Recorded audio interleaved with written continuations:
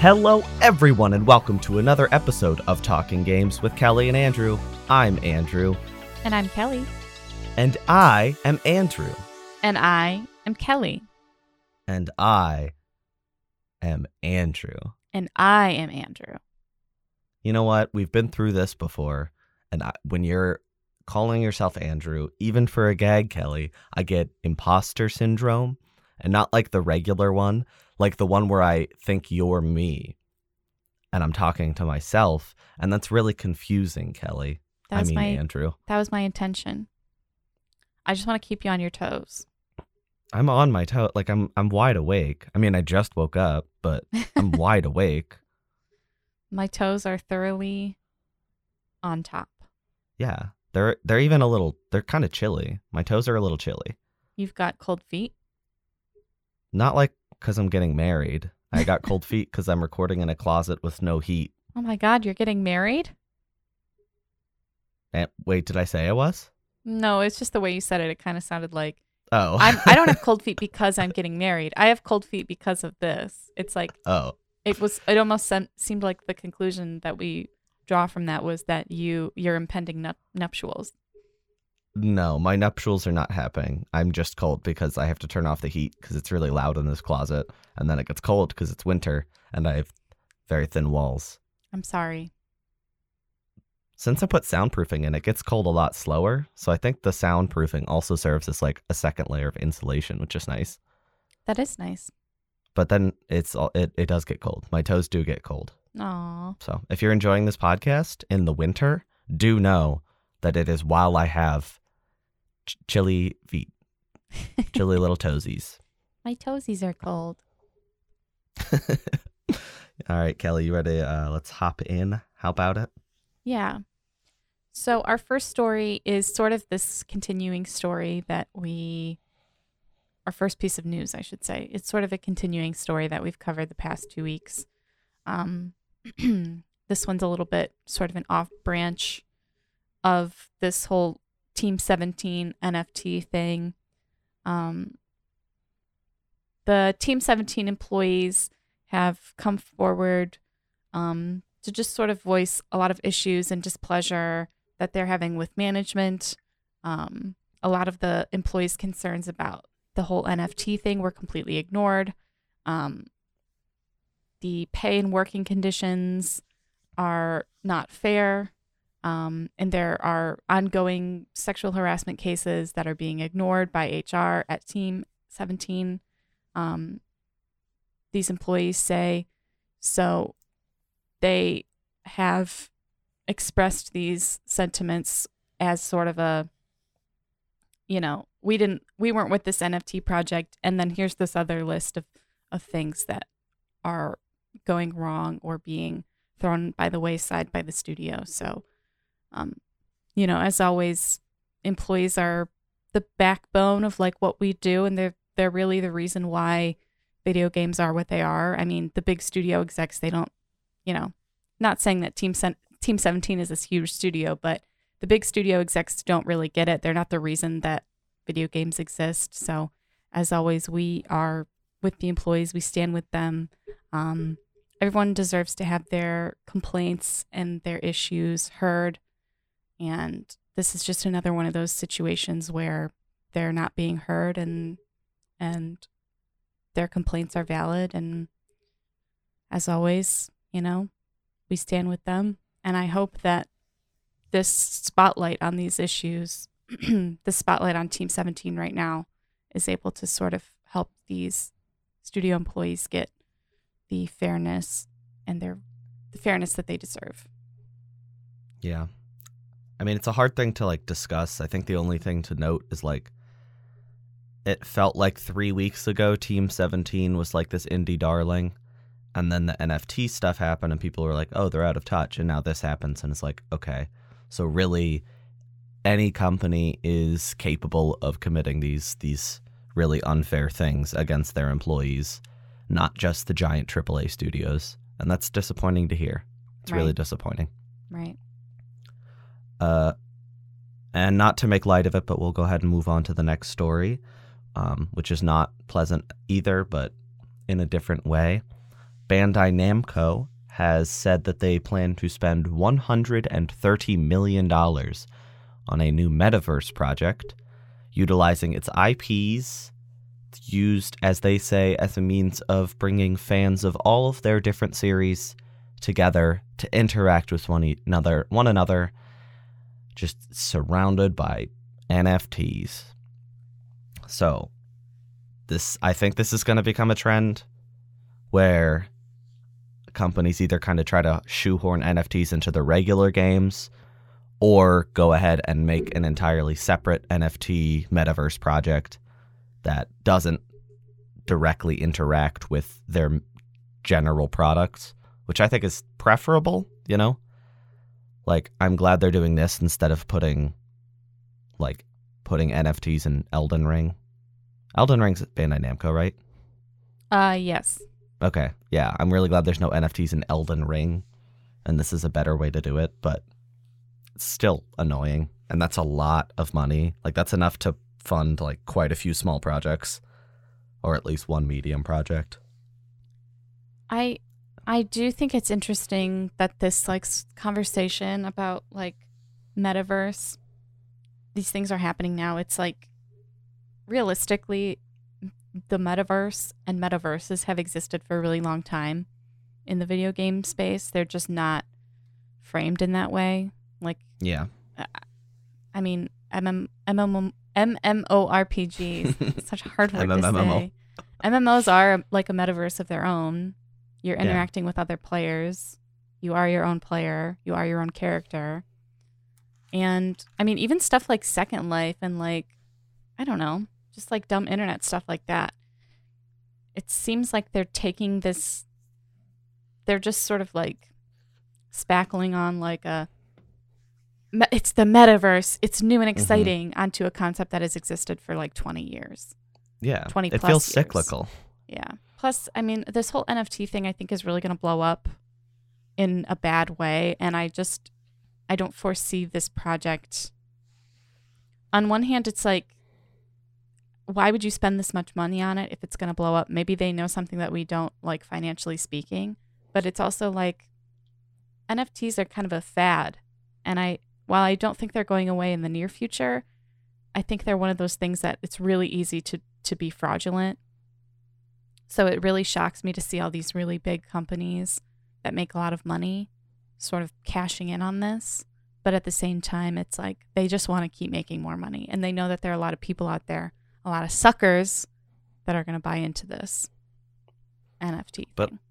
But it's also it resonates with me the same way that the live service discussion from last week did, or maybe that was 2 weeks ago, where you can only have a couple big successes in markets like this, where the people need to be constantly engaging and constantly spending time with it. People will generally pick one thing to mesh with, and if every company is kind of developing their own sort of metaverse project, it's just a live service game basically, but with no game mechanics is how it feels.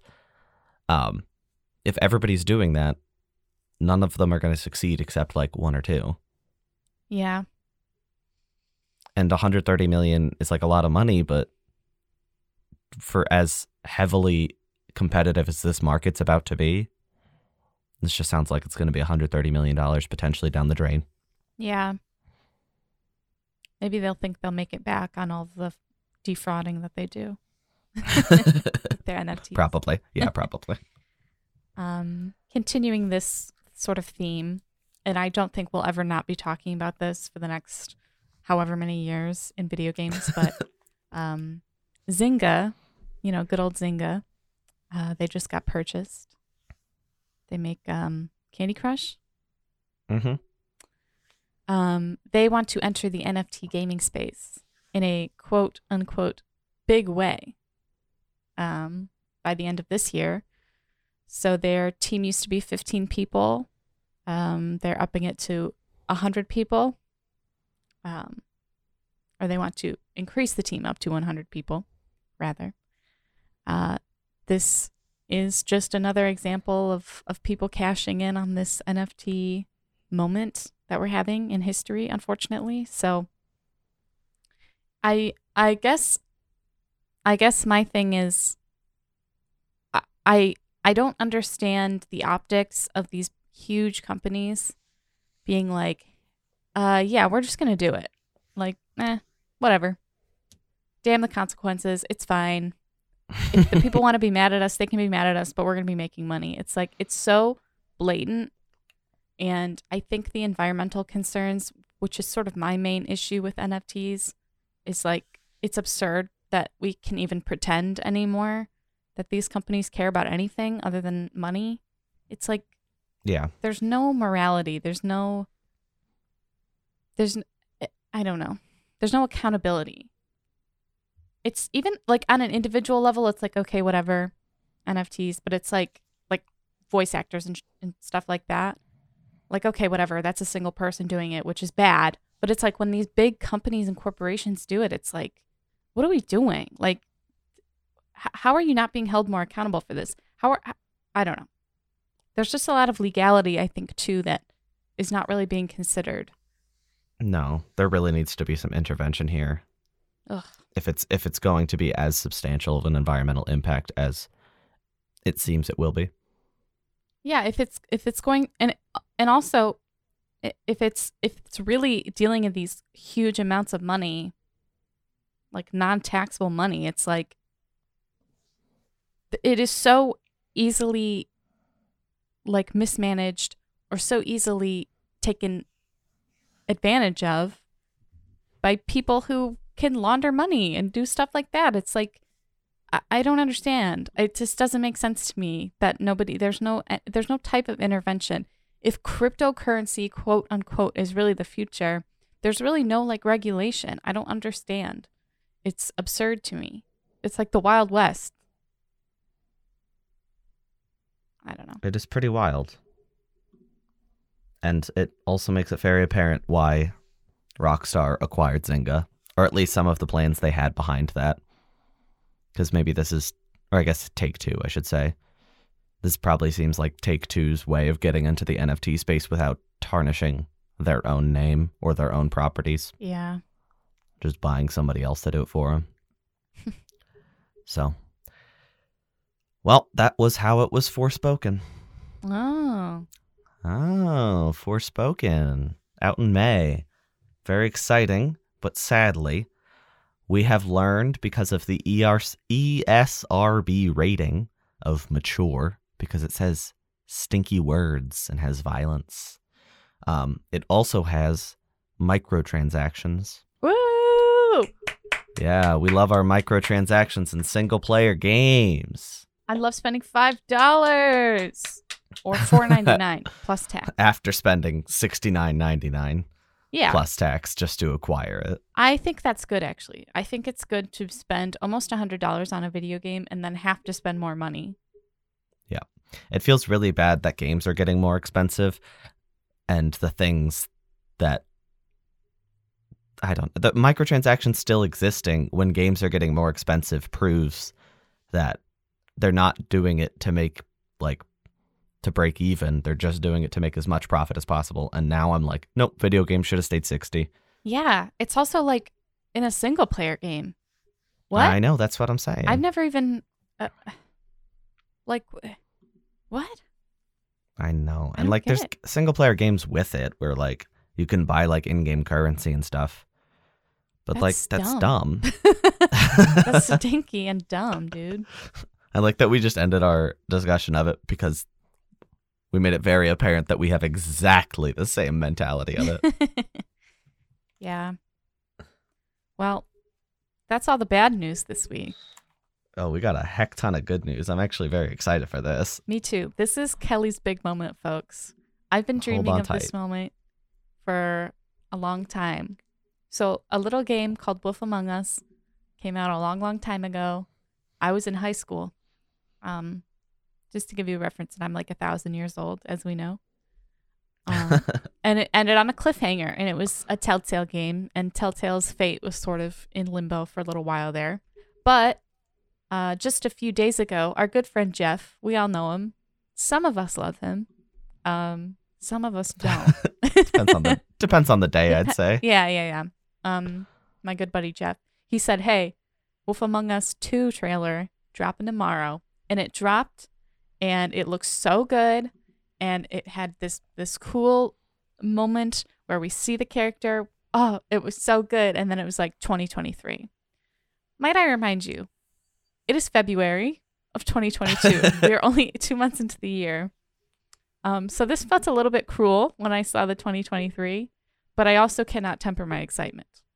I am so excited for this game. It's actually sad.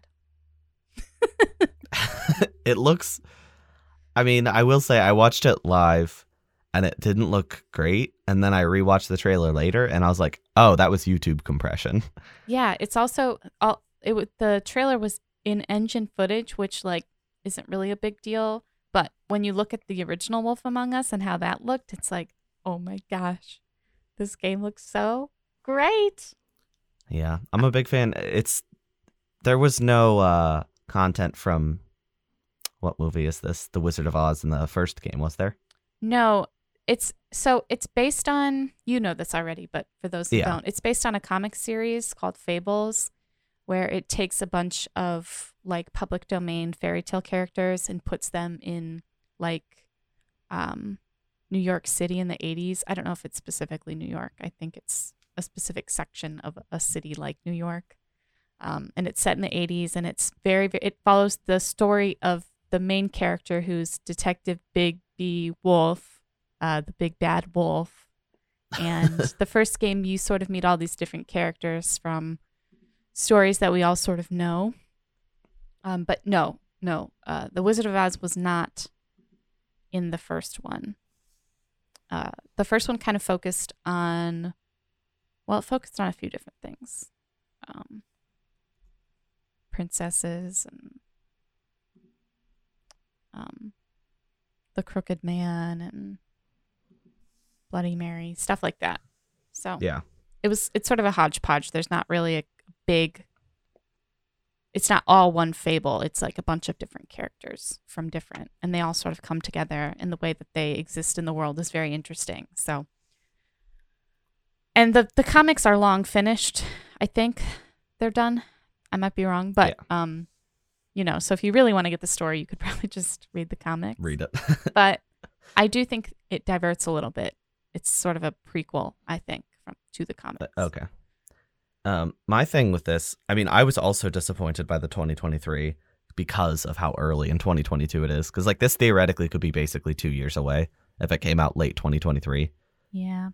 Which I hope it's early next year, and they just don't feel confident enough to say a date yet.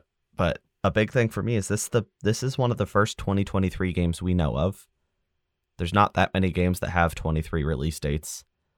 And this one's coming to last gen. And, Telltale games have never been super demanding, and they have no, like, huge reason to be only on current gen.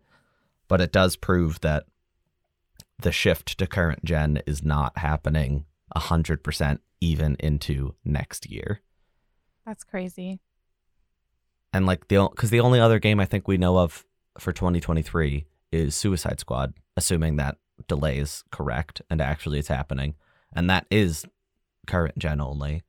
So my hope became, okay, this year will be like the last year of cross generation, and the next year everything will be just on next gen, current gen. The fact that I'm still calling it next gen because it's not being like fully embraced is so strange. Yeah. It's hard to call it current gen when there's like 2 games that you can play. But yeah. Because I guess Spider-Man is coming out in 2023, and that's just current gen. Mm. But that'll be one of PlayStation's first current gen only games, and that's 2023. Probably holiday. Yeah. But speaking of cross-generation games, we got a new trailer as well as an announcement for a release window of Atomic Heart. This was announced, or at the very least shown off for the first time at Xbox's E3 press conference in 2021. This new trailer showed off more of the story.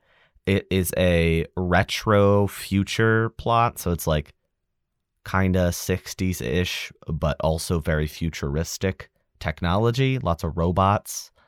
lots of robots, and the robots are also in your brain and stuff. So it's a very technological society, and the technology seems to be going haywire, and you're fighting against that. I'm a huge fan of the aesthetic of this game, and I think the very stylized world and insane, kind of terrifying enemies is really exciting. They showed off some like gunplay, but also you have some like magical powers in your left hand that are probably like technology, because you're shooting lightning out of your hand in one shot, which I assume is not actually magic. But some BioShock gameplay is fine with me, you know? I was going to say, it almost looks like a spiritual successor to BioShock. Yeah, like a technological BioShock almost. Yeah, the way that it's... Which is cool. Yeah. The way that it's sort of like set in a specific city, and the city seems to be sort of a character of its own. And it's like... Yeah. Spooky. It's supposed to be like Russian, isn't it? Am I crazy? Yeah, it's made in Russia. Because I remember the original trailer. There was some not this trailer that just came out, but the original one. There was some like Cyrillic script. Sure. But this game also got a release window. We didn't even know the release year of this one, which disappointed me at E3 of last year. But now we know it is this year, and it's coming out in, get this, #, #, #, #, #,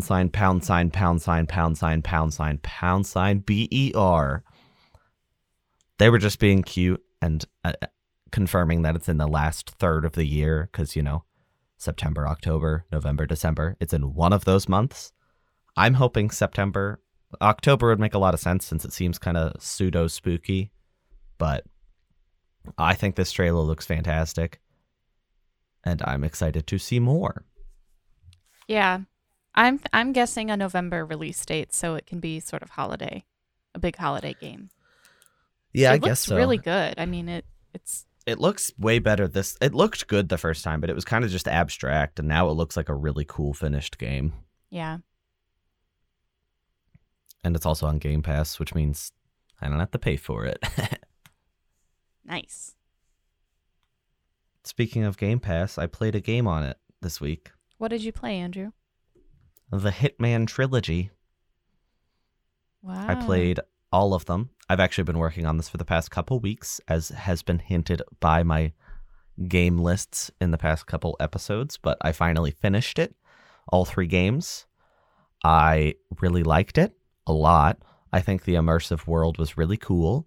I played it incorrectly because I didn't kill anybody but my targets in levels, because the general concept is it drops you in this giant level that's almost like a miniature open world with how much there's packed into it, and then your target is somewhere in there, and they're living their life surrounded by security always. And your goal is to basically figure out how you can kill them without creating too much of a fuss. And there were some times where, like, I accidentally was able to do my hits very quietly. Like, one time I found a remote that lit off fireworks. And I was like, ooh, what happens if I press it? And I pressed it, and my target went out to watch separate from her security guard. And I was like, oh, I guess now's a good time. But usually it just ended up me being like, all right, I'm going to hide behind a box nearby and throw a coin and then shoot them when they're looking the other way. And that's all I did a lot. So this game was not as immersive for me as it could be, but I loved it anyway. I did not poison sushi and then feed my target at any point. You know, I did not pretend to be a mascot at a racetrack and then sneak into the quarters of my target at any point. Well, you didn't do that in the game, but you did that in real life. No, Kelly, people can't know. I am actually a hitman in real life too. I think the first game in the trilogy is the strongest, and there's a huge downgrade in story quality in the second game because they went independent, because the first game was not published by IO, and then the second and third were. So there was a notable drop-off. Like, cutscenes turned from really, really well-animated cutscenes that looked almost like real life to stagnant images that were just like cycled through, which was a big step down. And then 3 got better, but still didn't hit the heights of 1. But if you're playing for the story, you probably won't enjoy it anyway, because it's mostly a gameplay-driven game. And 1 was also episodic when it came out. So they really had to put a lot in to every level to make sure people wanted to buy every single level. And 2 and 3 were packages. So there are a couple duds in there because they didn't have to sell them all. Like the last level of this series is bad. It's really bad. That's unfortunate. Yeah, it like wasn't a Hitman level. It's very linear. It's very Call of Duty-esque, which is really stupid in a game that focuses on like stealth and being a hitman. But I still highly recommend the package. It's very expensive. It's $100, but if you have Game Pass, it's on there. So if you maybe if you have interest in this and don't have Game Pass, just get Hitman 1 and see how you're feeling, because to buy the Hitman Trilogy is $100 MSRP. And that's really expensive. Yeah. I was just like halfway through the game and I'm like, I wonder how much this costs for regular people. For the normal folk out there. And it's $100 apparently. That's a lot of moolah. Did you play anything this week, Kelly? You know what's crazy? I did. You know me, I like to go back to the old classics. So I played Skyrim. Wow. Did you do anything unique? I fished. Okay. Which is new. Did you mod anybody in? Anniversary update. No. You couldn't fish in Skyrim? No, you could go in the water and catch fish. Oh, that's right. But you could not like get a fishing rod and fish. But they added it to the free anniversary update, which also coincidentally just completely ruined like everybody's modded games. Oh no, really? Yeah, because there's 2 really important mods for you to well, not 2, but there's one really, really important mod for you to have if you play modded Skyrim. It's the Skyrim script extender. It's pretty much required for almost every single mod. And it's like a team of them. And they had to come up with the update really fast because people couldn't play with their mods anymore with the anniversary update. Because this was the first really big update that Skyrim had in like 8 years, probably. Yeah. So it just really messed up everybody's mods, and there's still mods that are broken from it. But that's crazy. I know. So Bethesda makes so much money off people buying Skyrim to mod it that you would expect that they would like prepare for that or like be aware that it could mess that up. Yeah, or like be a little bit more open with modders. You know, have some communication because. I think what Bethesda needs to recognize is that the reason Skyrim still has so much like playability for PC users is because of mods. So it's kind of disappointing for them to just sort of be like, well, whatever, here's your free update. Yeah. And if you play on Steam, which most people do on PC, if you play on Steam, you have to go in and like disable automatic updates. So if you weren't thinking about it, your game probably updated without you even knowing. So I had to go through and clean my whole list out and then just re-download everything. That's annoying. Yeah, it was. What? It was really unfortunate. Did you have fun fishing at least? No, the fishing is not good. It's really bad. You're better off going in the water and like catching them like you used to. That's funny. I mean, it's sad, but that's pretty funny. It's absurd. It's the worst fishing mechanic I've ever experienced in a game. It's like there's not even any sort of movement. It's just like you see a splash in the water and then it's just really bad. If you're going to put fishing in the game, make it fun. Turn it into like a mini game. Give me like Stardew Valley fishing or like timed button presses. Yeah, or like Fire Emblem Three Houses. Give me anything. It was really giving nothing. But there's new fish too, so that was kind of cool. And there's a few new quests that used to be on the Creation Club but were released with the free anniversary update. That's kind of cool. Yeah, so, I haven't played them because I don't care, but I play Skyrim to walk around, eat food, drink, go camping, and kill dragons. It sounds like the right way to play to me. Yeah, so I've been playing that. Really nothing else. It's been Can I ask you a question? Long week. Yeah, go ahead. How does it feel that you are a podcast host with a profit? I don't know how it feels. I'll have to get back to you on that. Well, you should think about it because last week at the end of the episode, I said, hey, Kelly, you know what I want? And then you said donuts. And I said, well, yeah, but you know what else I want? A Nintendo Direct. And I said, I really hope next week that I'm reporting on a Nintendo Direct. And I'm just going to say, our episodes come out at 8 a.m. Eastern Standard Time. And that episode was close to an hour long. And I said that comment right near the end. So just before 9 a.m. Eastern Standard Time, somebody listening right when it dropped would hear that.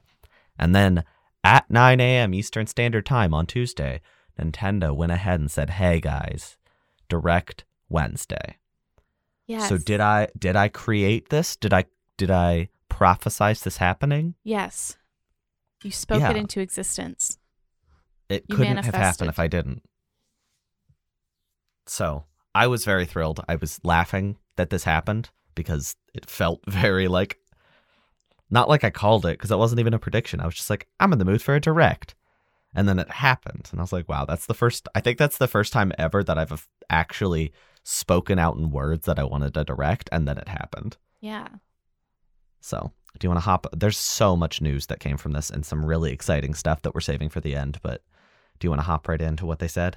Yeah. So they sort of started off with a few, this is coming to the Switch. The first of those many announcements being that No Man's Sky is coming to the Switch this summer 2022. No Man's Sky has found itself a very nice little niche of a fan base with its improved updates and sort of total remake of the game. I know it's quite popular on Steam, and like I said, there's like a little niche of players. So this was probably exciting for quite a few people. I probably won't play it, but yeah. I think this game specifically makes a lot of sense on Switch, though. Like this open experience. I really hope, because we haven't had this confirmed yet, I really hope that it has cross progression for the people who play it on other consoles. Yeah. Because this would be like, if you play it on like PlayStation or Xbox, it'd be really cool if you could take it with you on your Switch and the progress would carry over. And it definitely looked like stable and functional, which was exciting. I don't think it's a very demanding game. I guess not. Just I mean, we based on did its see design properties. This isn't in our stories because we don't talk about it, but we saw the new MLB game on Switch finally, and it looked like it was running at like 360p at 4 frames per second. So seeing games like this run just fine is still exciting, and also like the fact that if you are a Switch exclusive player, this game is completely finished, and like they added so much stuff to make people love it leagues more than when it came out, and you not having to deal with that like build up and waiting for it to get good and just playing the final product is very exciting. Yeah. Also announced for Switch port was Portal 1 and 2. They're coming in the Companion Collection. I was surprised because, I don't know, in my brain Portal's like dead. So just seeing Portal was very exciting. It's coming this year. No confirmed release date yet, which I thought was a little weird, but oh well. I'm excited for it because I would love to play Portal 2 local co-op on Switch because, you know, all I own it on is PlayStation 3 and I am not hooking that thing up to play Portal 2. So having it on Switch could be a really fun way to play it. Yeah. I have very fond memories of playing Portal 2. I'm very excited for this. I actually have never played the first Portal. Oh. But I love Portal 2. It was like my favorite game the year that it came out, which I think it came out in 2013 or 2012. I can't remember. Yeah. It was right at that golden age. Because I remember I was playing BioShock Infinite at the same time. Yeah, I love Portal 2 a lot. I think Portal 1's fun, but Portal 2 is like top of the line video game. Right. Story and everything. Right. Voice acting. I'm really excited to play this again, and I'm hoping that, you know, I get to hear Stephen Merchant's stupid little voice come out of my stupid little Switch. Yes. Sweetly. I Classic. love Wheatley and I love Stephen Merchant. Just to be clear, I do not think he is stupid. Stephen, please come on podcast. Well, now he's gotta, since you said that. I'll ask him. I'll be like, hey, when the companion collection come to Switch, do you want to be on the show that week? He was like, all right. Yeah, I'll text him. So following up after that, Star Wars: The Force Unleashed was announced to be coming to April to the Switch on April 20th, 4/20, a date that is not important at all. But Star Wars: The Force Unleashed will be on the Switch. So when you are on that day, you can play that game. Yeah. I never played The Force Unleashed, but I know the guy, the main guy in it. He was in a show that I watched, many moons ago called Being Human. He played the vampire character. Oh, not in. I thought you meant in like a new Star Wars show, and I was like, No, I thought no, he was no. like. That was the thing that surprised me about this game is like, this game is like super super not canon now. Like this is one of the things that when Lucasfilm was bought by Disney, got like wiped from the Star Wars canon and never re-released or anything. So that I think this was one of the most surprising ports to me just because I didn't think this game would ever make a return. Yeah, I think people really like this game though. Like it has a Yeah, cult I've heard following. nothing but good things. But I think Are you gonna play it on 420? No, probably not. Were you gonna say something, or were you just gonna talk about 420 more? No, I think the dual mode looks cool, but that was in the original, I think. So there's also some motion controls with Joy-Cons, which sounds like it's not going to be good, but it's novel. It never is. Another port we got that's more of a remaster, if you will, is Chrono Cross. It's remastered as the Radical Dreamers Edition. This one's not just Switch. It's also coming to PlayStation 4 and Xbox One, as well as PC, on April 7th. I was also excited to see this one. Same kind of mentality. I thought this game was dead, and seeing it in a direct was very exciting. This is a game I've been interested in, but never have buckled down and played. It's the sequel to Chrono Trigger. It has, like, I think 14 billion protagonists that you can pick from, which I think is really cool.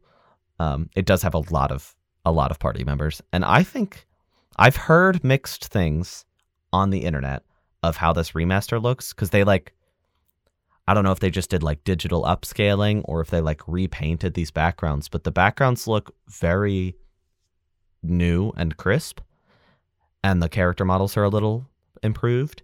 I think it looks really pretty. I don't know if it's just me. Maybe it is ugly and I just can't see it.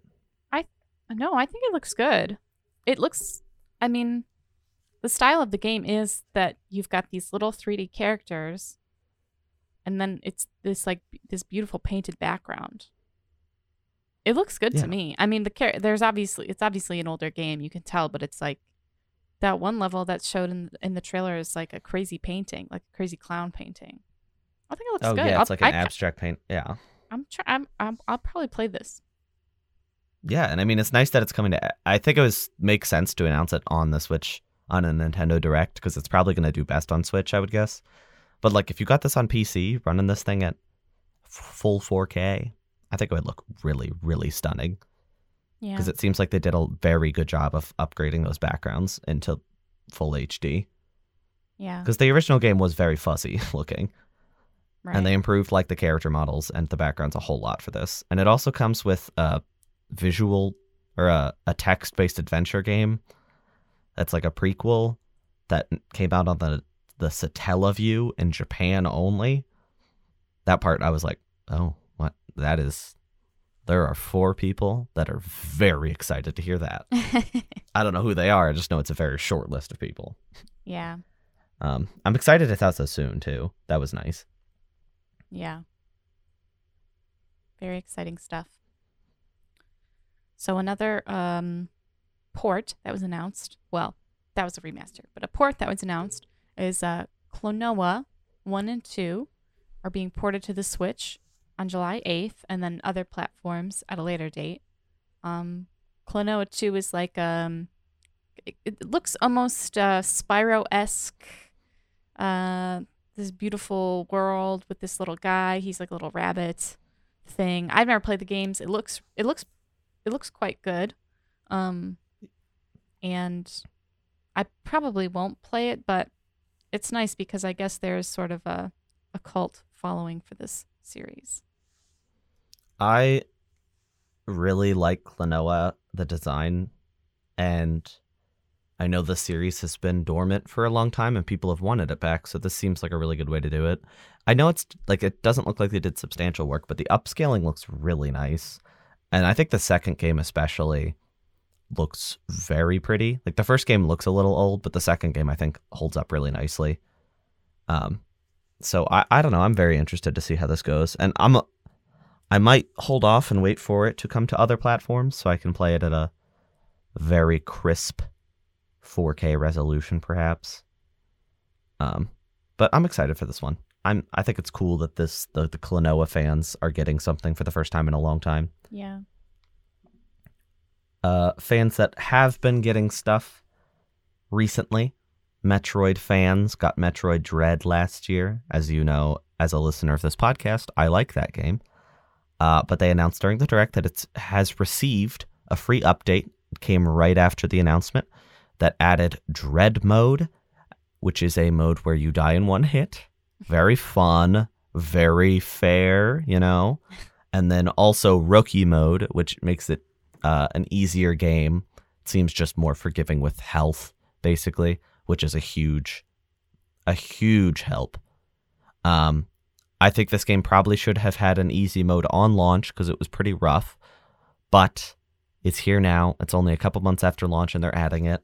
And they also announced a boss rush mode to come at a later date, which I think is very cool.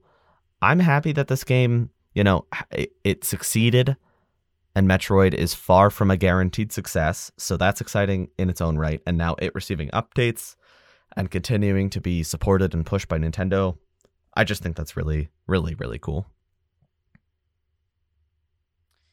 Yeah, I think it's nice that they're sort of balancing it, because just having the Dread update would have kind of been like, okay, I'm never going to play that. But It's like with the Rookie update, it's able to sort of bring more people in and maybe make people who want to replay the game but don't want to go through the headache again. It's nice that they have that sort of balanced update for everybody. And the boss rush looks, I mean, that'll be exciting when it comes out, whenever it comes out. That's a good point. I doubt that Dread Mode would have gotten even one more buyer. It's just fun for people who have it. But I bet Rookie Mode, there's a few people who were like, oh, now I'll get it. Because they were told it was difficult, so they held out. Right. This was also a big day for Kelly. Because Earthbound and Earthbound Beginnings were announced for Nintendo Switch Online. I love Earthbound. I remember being just a wee little girl. Not little. I was probably in middle school. And watching like 16 different YouTube walkthroughs of Earthbound just so I could see it 16 different times. So this is very exciting. I do have Nintendo Switch Online. So I will be playing this. But yeah, Earthbound Beginnings. I will say, during the Direct presentation, they were like, we have something to show you. And then it was like a dark, mysterious screen. And then the Earthbound slowly building in logo happened. Mm-hmm. And I was like, ooh, you know, it was obvious it was coming to Switch Online. And then it kind of faded out and it was like, but that's not all. And I was like, and then it showed Earthbound Beginnings. And like, I'm going to be frank, I'm never going to touch Earthbound Beginnings in my life because a very old Nintendo Entertainment System RPG does not appeal to me personally. Earthbound does, Beginnings does not. But the way they were presenting this, with all like this pompous circumstance, I was so mentally prepared for them to go and drop something related to Mother 3. Yeah. So that was a little disappointing. I'm so excited that these are coming, and I think these are probably some of the most exciting additions to Nintendo Switch Online that have ever been added. Like, I'd say these are on par with like when the Donkey Kong Country games came to it. Yeah. So good, but I couldn't help but get my hopes up for Mother 3. I know, it's quite sad. I think the thing with Mother 3, and I've thought about this a lot, if you play the fan localization, there's a lot in that game that might be a little bit difficult to localize in a way that works for Nintendo right now. Just in terms of like, there's a whole sequence in the game where it's like, okay, we're going to take mushrooms and then just walk around and see what happens. And it's like, maybe not the best like optics for Nintendo, but regardless, it is kind of sad that maybe Mother 3 will never sort of get this treatment just because of that. But there's also, I'm not advocating for this, but there's also a very, very, very detailed fan translation of Mother 3 that maybe Nintendo was like, we don't even want to touch that. You know? You can advocate. Nintendo's not going to put it out in America. Well, my thinking is, Nintendo pretty hardcore about copyright stuff. Yeah. As we know. But it's interesting that this fan translation has been around for so long. It's been around for a long time. And nobody's said or done anything. So I've seen physical copies being sold at conventions and stuff. So like, yeah, it's sort of. I think Nintendo kind of just wants this one to rest. Yeah, that's what that indicates to me too. It's just sort of like you guys go and do whatever you're gonna do because we're not doing it. We're not touching that. You know what I want is a remake by Grezzo, who did the Link's Awakening remake. If they did like a toy style Mother 3 remake, I think that would be chef's kiss. It would be, it would be very interesting. There's a lot that is a little bit heavy in that game, and them like making it a little bit more palatable in a toy style would be very interesting. Yeah, I will see. I think this might reignite interest yet again, because the last time something like this happened was on the Wii U, and it was like, well, it's on Wii U, so nobody's going to play it anyway. Because nobody has that. Exactly. Crash. We got a new trailer for Advance Wars Reboot Camp, as well as a finally confirmed release date of April 8th. This game was delayed to an undetermined date after its December release date could not be hit. This trailer did a good job of showing it off even more, showed off custom maps, which is really cool. You can make your own Advance Wars maps. There's online multiplayer. There seems to be some new missions in the second game. I'm excited for this one. I'm glad it's out in April. I'm still disappointed it didn't hit that December release date because I really think I would have played it in December, and now things might be a little busy around April, so I don't know if I'll be able to get to this one. Might still be eating up Kirby. Yeah. I will probably not play it at all, but I'm glad it has a release date. Yeah. So this next one might be a mouthful.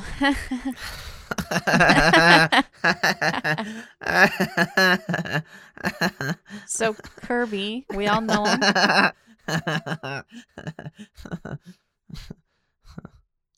We all know him. We all love him. Who? Kirby. I couldn't hear you over my own laughter. Kirby.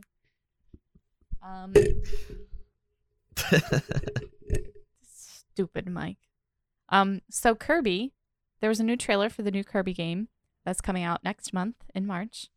It is showcasing the mouthful mode, which is basically Kirby just puts his little mouth on something and he's the whole thing.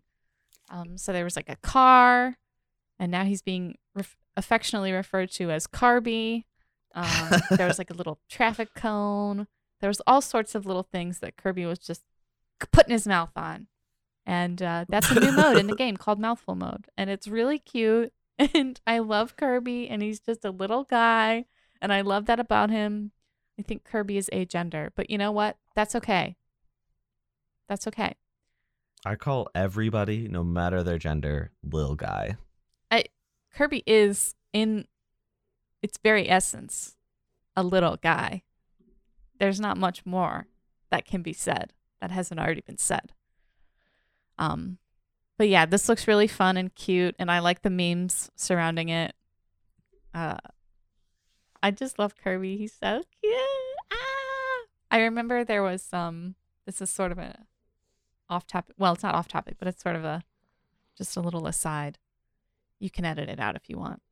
But there's this really funny, it was like a TikTok, and it was in the comments, and it was like from the Bernie Sanders campaign, and the comment was like, the profile picture was of Kirby, and it was like, "You're go Bernie." And the Bernie Sanders account replied, and it was like, "Thank you, Jigglypuff." And I thought that was so funny because of course it's not him, but it's like imagining Bernie being like, "Go Jigglypuff, thank you," is like so funny to me. Now I think about it every time I see Kirby. I say, "Thank you, Jigglypuff." If I knew that, I would have been saying "Thank you, Jigglypuff" for the whole 3-minute trailer. This trailer was really fantastic. It reminded me, it's funny because people were like, there were some people after the last trailer being like, "Oh, this looks like Mario Odyssey." And it's like, Kirby's been capturing and taking over people since like his second game. Like that's his thing, is copy abilities. But now with the mouthful mode, it actually kind of does, like that specifically does feel very Mario Odyssey, which is not a bad thing. Mario Odyssey is an exceptional game, but I do kind of think this will add a lot of variety to the game. And I'm also very excited they showed off some sim elements, because you can pay to like increase the size of your town, which we kind of knew, but like they didn't show off extensively, and now we know that's what it is, and I'm so excited because I love spending money to make Waddle Dees happier. Oh, ah, so cute. And you can also like pay to make your copy abilities better every time you get them, which is like a crazy cool concept. This game seems really extensive, and I'm gonna want to do everything it possibly has to offer. Yeah. I'm so excited. It also just looks beautiful, and every time we see it, I'm just like, oh my god, it's even prettier than I imagined.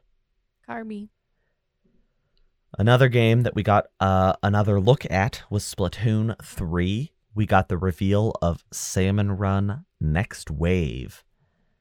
This is the seemingly sequel to the Salmon Run mode from Splatoon 2, which is like a zombie mode where a bunch of mindless salmon are coming up on land, and you have to kill them. You gotta get rid of them and take their eggs and put them in baskets. Salmon Row. Salmon Row. That is probably what it's based on. Now that I'm thinking about it. That's kind of funny. That's a rare crafting material in Skyrim. And a very not real material in Splatoon. Yeah. I'm excited for this one. I have one major concern, and that was that Splatoon 2 had this mode, and it was timed. You could only play it at certain times of the day, and it like changed day to day. Oh. And it was awful, and it made it hard to play it, because I'd be like, I remember when the game came out, I was having an amazing time, and I was playing with a friend, and we played for 2 hours straight online, and we were having so much fun. And then it just like, we finished a level, and we were like, let's go again. And it just cut us off, and it was like, nope, time's up. You're done. And I'm like, I paid for this game. Why can't I play the mode that's in it? But I hope that that's not a thing here. They didn't say it was, so I have a feeling maybe it's full now. You can play it whenever. And they also added egg throwing. So like when you're carrying the egg, it's normally on your back, and you used to have to take it all the way to the basket. And sometimes that's really hard. But now you can throw it to your teammates and throw it under the basket. Huge change. But we also got a release window finally of summer. So we know it's not going to be too late in the year. I assume we'll get like a Splatoon Direct in the next couple months to talk extensively about the game. And also a release date. Because Splatoon fans, man, they wild. They love their Splatoon. I'm a Splatoon fan, but not like some Splatoon fans. Are you a squid or are you a kid? I'm a splat head, if you will. Oh, okay. Yeah. But I think this looks really cool, and I'm excited. The music's very trippy, and I'm excited to see more. I'm excited to play. I like all parts of Splatoon. I like the campaign. I like the multiplayer. But Salmon Run was definitively my favorite part of Splatoon 2, so I'm excited to see more. and play it soon. I'm excited for you. Thank you. So big news. Big news. Huge. Alert Huge. the presses. Nintendo Switch Sports was announced out for April 29th of this year. It sort of acts as a successor to Wii Sports. The trailer looked like a lot of fun. I'm actually kind of surprised. It feels like really late in the cycle. Maybe it's because Wii Sports came with the Wii, but it feels really late in the cycle for this game to be coming out. The Switch has been around for like 5 years now. 5 4 years. years? This will be more than 5 years after release. That's crazy. This seems like a really basic game that, could have potentially come for free with the Switch, but it's not. It is paid. It's not free like Wii Sports was. No. But it also doesn't come with a console, so. Yeah. But also, like, the last Wii Sports game that cost money was Wii Sports Resort, which added a lot of sports. So it felt like it was warranting the price tag. Yeah. And this just has 6 with a 7th coming in the fall. And that kind of feels... And it's not full price. It's $40 instead of $60. But still, it's a lot of money for 6 sports. There's no golf either. No. And that's the first one getting added as a post-launch DLC for free. And I'm assuming there'll be a couple more. But, I don't know. It has the sword fighting from Resort, which was my favorite part. So, I guess that's good. I think it's a little strange that it's being marketed without Miis. You can still use your Miis, but it's being marketed with these, cute little chibi characters. And I think that I think if an average person looks at this on a shelf and sees Nintendo Switch Sports with no Miis on it, they're not going to recognize this as a sequel to Wii Sports. Yeah. In the trailer, the person doing out all of the actions, they're so they look so unenthused to be playing Nintendo Switch Sports. It's not even funny. That's hysterical. Well, it is. I think it is funny actually, because I think that's emphatic of a lot of people's feelings about this. I think it's cool that it's coming back. There's an online playtest in a few days here from the 18th to 20th. Maybe I'll hop in on that just to see how the game feels. But at the same time, I don't know if I need more Wii Sports in my life. I know. And this is just that. Played a lot of Wii Sports when I first got my Wii. Wii! And it had the novelty of motion control that we don't have anymore. Yeah, nobody cares anymore. It's yeah, we know. Motion control, we expect that. It has a leg strap you can get. I know, I saw. I always keep it on me, exciting. I have my Nintendo Switch leg strap on me at all times. I don't mean in my backpack. I mean physically on my leg. Yeah. It's strapped to my leg. I take it off to shower and that's it. It's very stinky. It's not come off since I got it 2 years ago. Yeah. Something that came out way more than 2 years ago is a Japanese-only Super Nintendo RPG called Live Alive. And that is Live space A space Live. They called it Live Alive. I wouldn't have guessed it was called that. I don't know what I would have guessed. But this is as I said, Super Nintendo RPG from the 90s. And it tells the story of 8 different characters in 8 different timelines. Well, I'm sorry, 7 in 7 different timelines. So, there's one that's set in the caveman times, another that's a ninja in ancient Japan, another that's in the Wild West of America, and 4 others. And this is being remade from the ground up for Nintendo Switch by the 2D HD team. So this is the same HD 2D team. I mixed it up. This is the same team as Octopath. It is out on July 22nd, which really shocked me because Triangle Strategy is out in just a month now. Less than 1 month until Triangle Strategy. They're also working on a Dragon Quest III remake. And now they just announced a whole nother game that they have basically ready. And it's coming out in July. I'm very excited though. I think it's cool. It looks really, really cool. It does. It does. This is not a complaint. Well, maybe it is.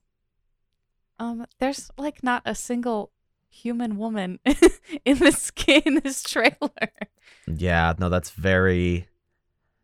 It's fine. Yeah, I mean, I guess that's indicative of the time it came out. I guess. Yeah. Yeah. It's just interesting because it's like I was expecting with each character to pop up, and this one is a girl. It's like, nope.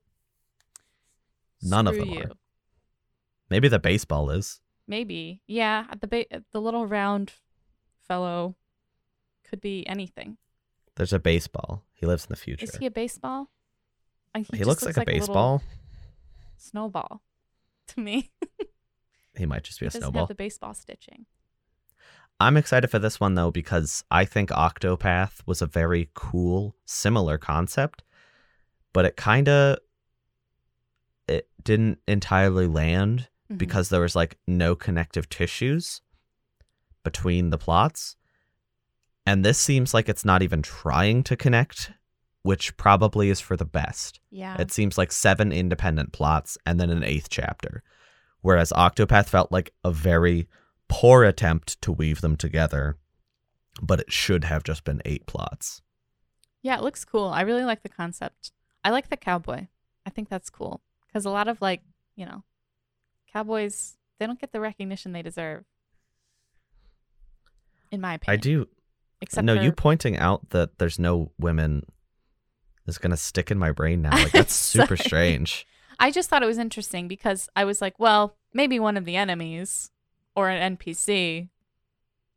No. maybe it's, I don't know. These are just things I notice. I know it's indicative of the time, but it's still like so many RPGs come out these days. And, I feel like there's a pretty decent gender balance. Yeah. And this does not have that. The scales they have toppled. Yeah. It is just all on one side. Yeah. But speaking of sides,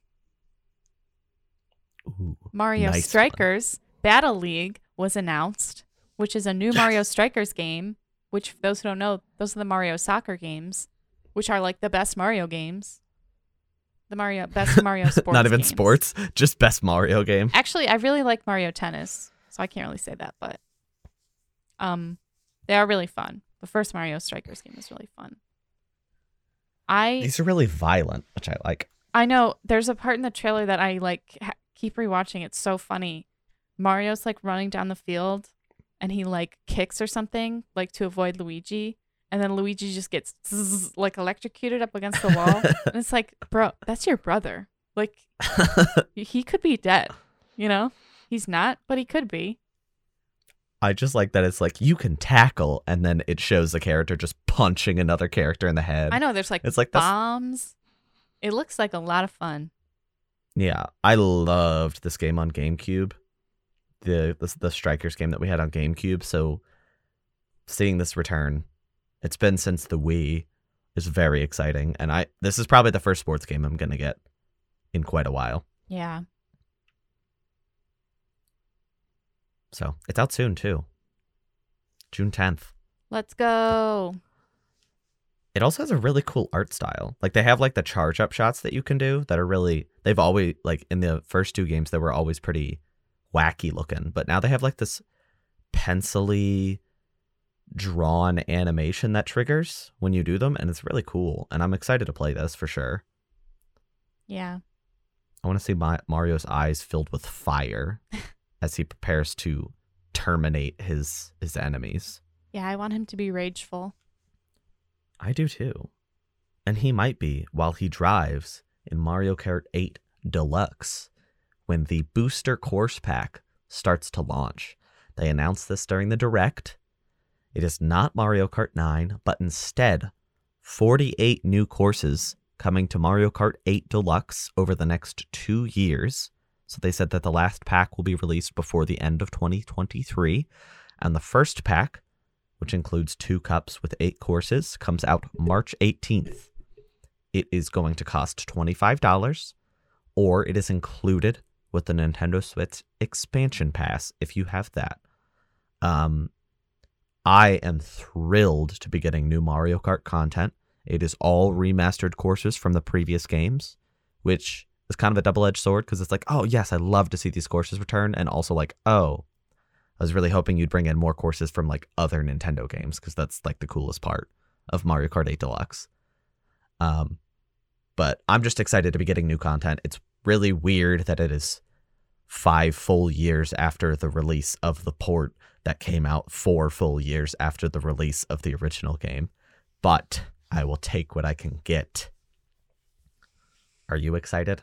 You know, I wasn't going to buy it. And then I saw Coconut Mall. And I was like, it's over. They knew the first course they had to show. I love Coconut Mall. I'm actually really excited for this because I just purchased Mario Kart 8 Deluxe like a few months ago. Yeah. And I am really enjoying the game. I know it's been out for so long now, but it's like it's just like fun to play, especially with friends. So I'm really, really excited for this. I might just go and buy the the Nintendo Online expansion. Yeah. Anyway, I mean, I probably will to play Earthbound, but no, you don't need that to play Earthbound. Oh yeah, you have Nintendo Online, right? Yeah. You just don't have the expensive 64, expansion, right? Yeah. Yeah. See, I forgot about that. Also, the thing is you're paying $25 to get it once, or it comes with expansion pack, which you have to pay for every year. That's true. So, like, 25 once is definitely better than 50 twice. You're right. Because it expires after you get rid of it. Well, I'll probably just buy it then for 25. It also, there's 48 courses in the base game, and they're adding 48 courses of DLC. That's a lot. So for less than half the price of the base game, you can double the size. That's a lot. And like, there's no new characters, which is a little disappointing, but I'm assuming that's because they're holding them back for Mario Kart 9, which I bet will, now I would put money on being a launch title for the Switch successor because of this. Yeah. Oh my gosh, Mario Kart 9 is going to be huge. Because you can't just do all this and then revert, you know? It's kind of, I think this is kind of like the Smash syndrome, where this is like, this feels like Super Smash Brothers for Wii U, ironically, because it's on Switch. And then the next one is probably just going to use this enormous base to just keep building. Right. But I'm excited. It's a very reasonable price, which for Nintendo DLC is surprising. And I think it kind of will take the place of the Smash DLC, where every direct or conference we have will kind of be like, ooh, let's see what new courses are coming to Mario Kart. Yeah. Because they'll be doing, it's six packs, which if we maintain our current direct pace is 1 pack announced per direct for the next 2, like this year and next. Right. And I'm very excited. It's out pretty soon, so I get to play the first pack soon, which means Coconut Mall, which means, bump, bump, bump, bump, bump, bump, bump, you know it. I know it. You love it. Let's freaking go. Let's go home. Okay, bye. Just kidding. Thanks everybody for listening. Oh wait, we got more. There's more news. What is it? Andrew. Yes. I got to see my beloved Claude Fire Emblem 3 Houses. That's his full last name. Because Fire Emblem Warriors 3 Hopes was announced with a trailer and is set to be released on June 24th of this year. It is a Warriors style game, so it's, you and then you're fighting a bunch of enemies all at the same time. It's very bombastic, a lot going on. But it seemed from the trailer, and for those who've played Fire Emblem 3 Houses, you know that there's a few different routes that you can take to get certain endings, to experience different gameplay. Well, not different gameplay, but to experience different stories. Mm-hmm. So this trailer seemed to indicate that it was sort of an alternate timeline version of 3 Houses. I think characters looked a little bit different. Timeline looked a little bit different. Happenings looked a little bit different. And it would sort of fall into line with another Warriors game, Hyrule Age of Calamity. Hyrule Warriors Age of Calamity. Hyrule Warriors Age of Calamity. I always forget the Warriors part. Where it was sort of an alternate timeline. So I think that sort of makes sense. Also, I got to see Claude, my beloved, This means that you could control him directly. Is that exciting? I'm so excited. I will be. I don't really like Warriors games. They don't really interest me, but I think I have to do it for Claude. I like everybody else too, but the designs of the characters looked pretty cool. I think Edelgard's new design was awesome. I loved her new outfit. Work, slay queen. She's gonna be slaying. She definitely will be several thousands of people. She definitely will be slaying. I mean, she did that in the original game. But so did everybody else. I mean, everybody slays. I am so excited for the roster of this game. Oh my gosh. Because of course we're gonna have like Byleth and the 3 house leaders.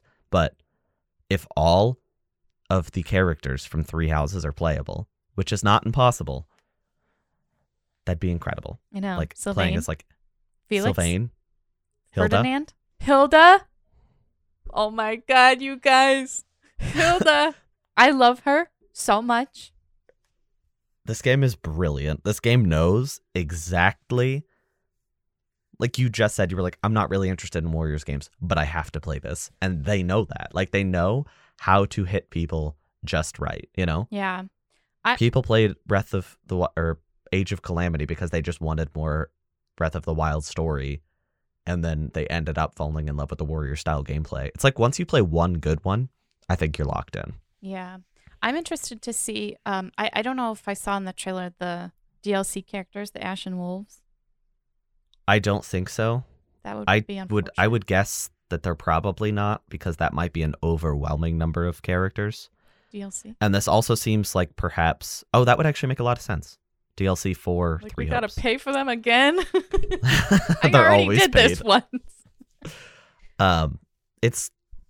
This seems to be like a golden route, if you will, where like in 3 houses you have to pick a house, and there is no like perfect canon ending. It is just what you picked. Whereas this seems like perhaps it's like one route. And that would be really nice, like an alternate game that's not entirely canon, that presents like a story where everybody can be happy, perhaps. Yeah. Which would be really nice, because it always makes me sad that somebody ends up not happy. No matter what story you play, you're going to have to kill those kids. I know there are certain characters that I don't want to get too spoilery, but there are certain characters that I always have to recruit because I cannot bear the thought of what happens later. There's a lot of death in that game. There's a lot of death. And maybe this will be the happy version, where you also get to press X a lot of times to kill thousands of faceless soldiers, which is very fun. Yes. And there will still be a lot of death. Yeah, but like death that's less sad, probably, because it'll feel cartoony. Right. But we'll see. We'll see soon. This game's out so soon. I think this was one of the biggest surprises for me, because it's out in June, like June 24th. I know. That's really soon for a game to be announced and released, and I love Nintendo for that. Thank you. Thank you. And also, they were very smart. They opened, and it was very obviously Fire Emblem right away. So they opened with a logo right after the intro that said Fire Emblem Warriors. So people like tempered their expectations very quickly. Yeah. Because I'm sure there were a lot of people disappointed that it was Warriors and not a new game. I will say, I think we are due for a new Fire Emblem game pretty soon. I would be unsurprised if right after this game came out, they announced the next major one. And I think this also allows them to make a game that's entirely new and ignore the clamoring for more 3 houses. Because I love 3 houses to death. But I think that the next Fire Emblem game would be better off being something completely new and not a sequel of any kind. So this kind of quells people's need for a sequel to that game, I think. Yeah. But we will hopefully see this year. Maybe at the E3 Direct, or I guess it'll be Summer Direct. It won't be E3, but maybe at the Summer Direct, or perhaps in the September one. Well, 3 hopefully, see. Like three. Oh, because the name's 3 Hopes. I legitimately forgot the name of the game, and I was like, the look of confusion on your face was so funny. You were like,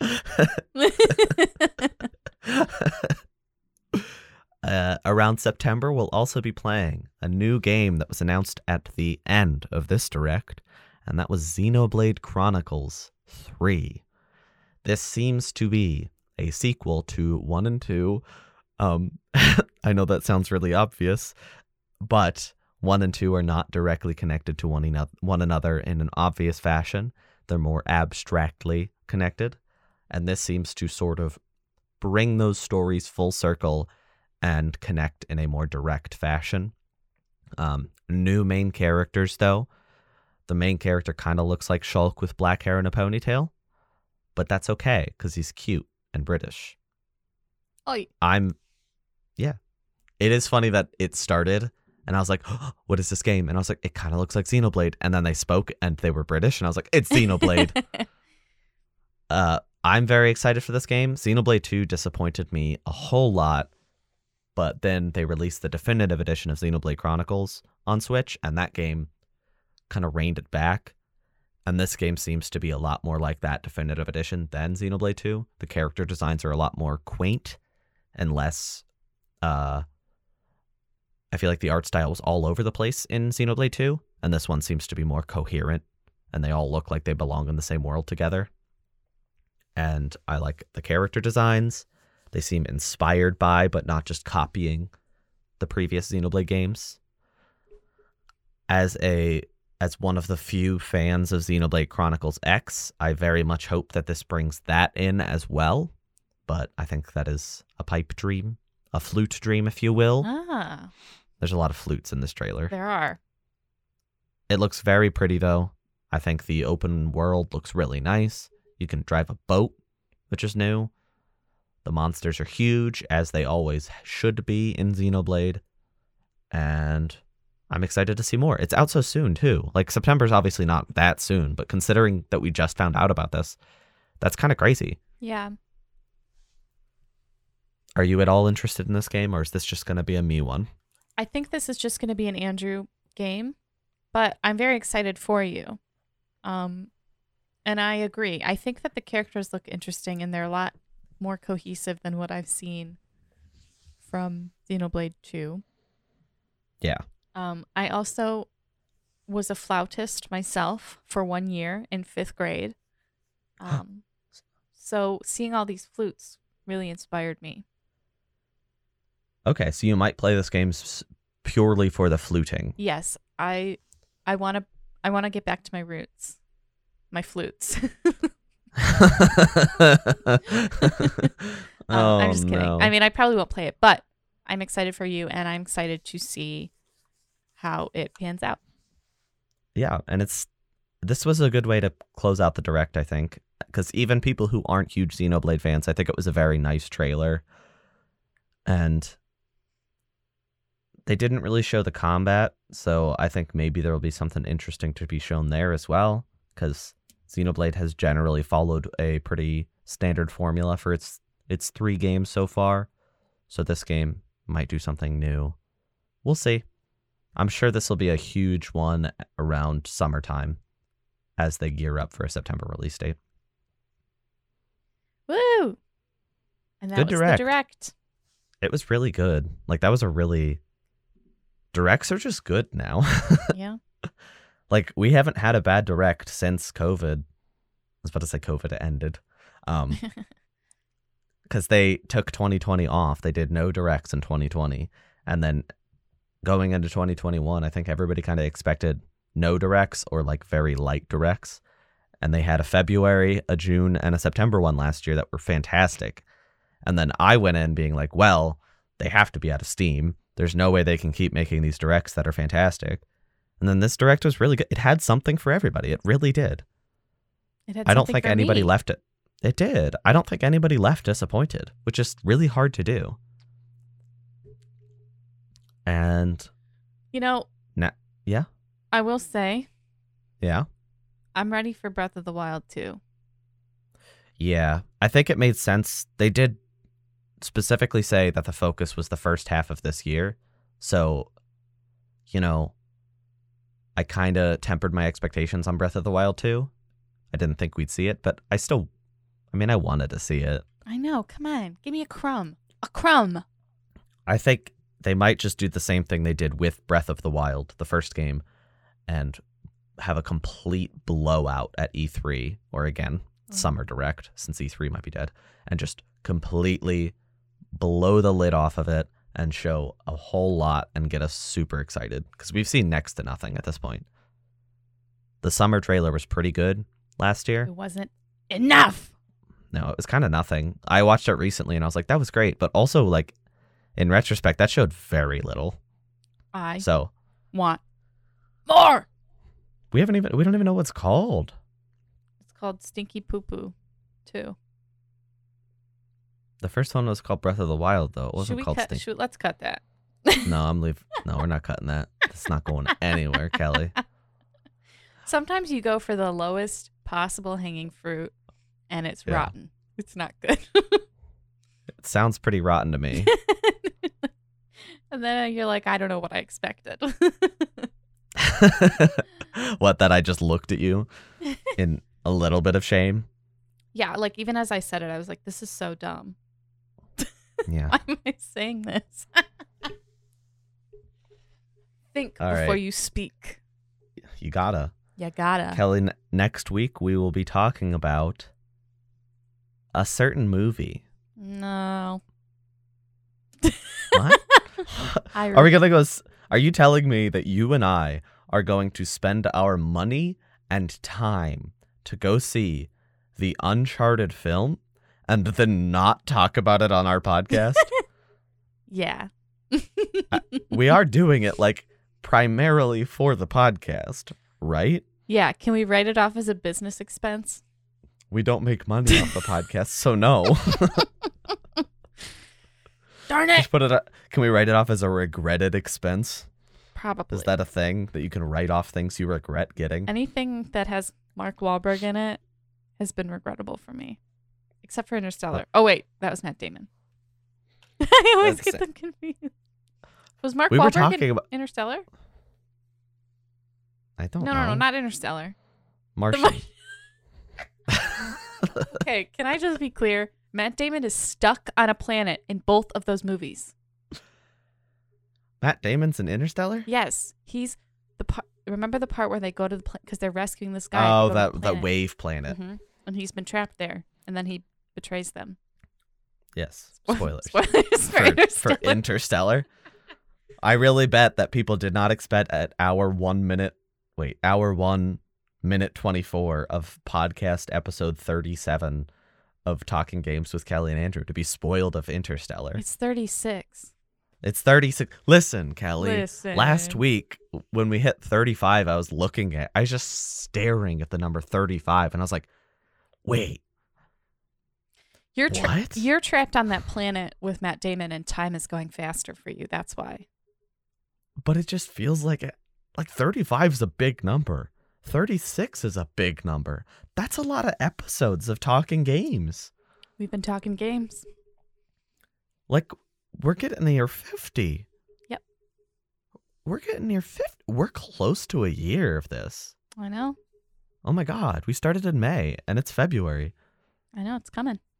We'll hit a year before the release of Fire Emblem Three Hopes. That's true. But after the release of Nintendo Switch Sports, just to be clear. Anyway, we're seeing Uncharted. Yeah, we're very excited about it. Woo! Yeah. I usually don't like to promise that we're doing things because then, we have to do them or we'll just disappoint our audience. But I'm promising this one. We're seeing that. Holding myself accountable. There's no reviews yet. This movie's out in a couple days and there's no reviews yet. Hold on. I think there's a couple fan previews that happened, right? Let's see. Oof. Oh no. What do you see? I'm on Rotten Tomatoes. Uh-huh. There's some critics. Oof. Okay, there's some reviews now. It's Okay, maybe it'll be fun to watch because we'll laugh at how bad it is, maybe. Yeah.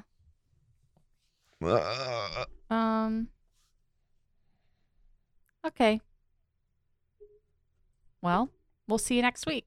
I might play Horizon, but that's not a promise. And I feel like that would be a lot more good than Uncharted's gonna be. Probably. Hey, the dinner we have before might be good. Maybe we'll just review the dinner we have before the movie. Honestly, probably. It'd be really hard for it to be worse than Uncharted, I assume. Maybe we'll like it, Kelly. Maybe it'll surprise us. Sure, yeah, sure. Maybe we'll love it a lot. Okay, yeah, sure. I'm just really trying to be optimistic here at the end of this podcast because I have a bad feeling about the movie we're seeing in a couple days. I appreciate your optimism. Yeah. Also, this recording is happening a little bit early, so if any crazy news happens between Monday and the release of our episode Tuesday that we don't report on, sorry. Hopefully Sony doesn't buy somebody huge tomorrow. There'll be a huge Super Bowl commercial. Oh yeah, the Super Bowl's for the in a next couple minutes. Nintendo console. Because you know that. All right, everybody. Yeah, no, yeah. Okay, everybody. I don't know what that was, but we'll give Kelly a round of applause. Thank you. And more importantly, we'll see you next week. No, Kelly, you can't applaud yourself. I wasn't. That was everybody else. Everybody who? In the room? The audience that looks over your shoulder that we discussed last week? Yes. Is this a callback? Yes. Well, everybody, thanks for listening to yet another, a 36th episode of Talking Games. We'll be back next week for, the movie reviews that you look for. I know how much people like movie reviews on their video game shows. So that'll be, that's the first one we've ever done, right? No, you've done one. I did a movie review? Yeah, the Resident Evil one. Oh, I didn't see that. I did Castlevania. No, I did the Resident Evil Netflix series. Oh, not a movie. No, My bad. My bad. Also bad. And we've watched a few things, media, but we've never gone to see a movie that was in theaters. Maybe this is the first of many. Yeah. Probably not. Probably just this and Sonic. All right, everybody. We'll see you next week. Bye.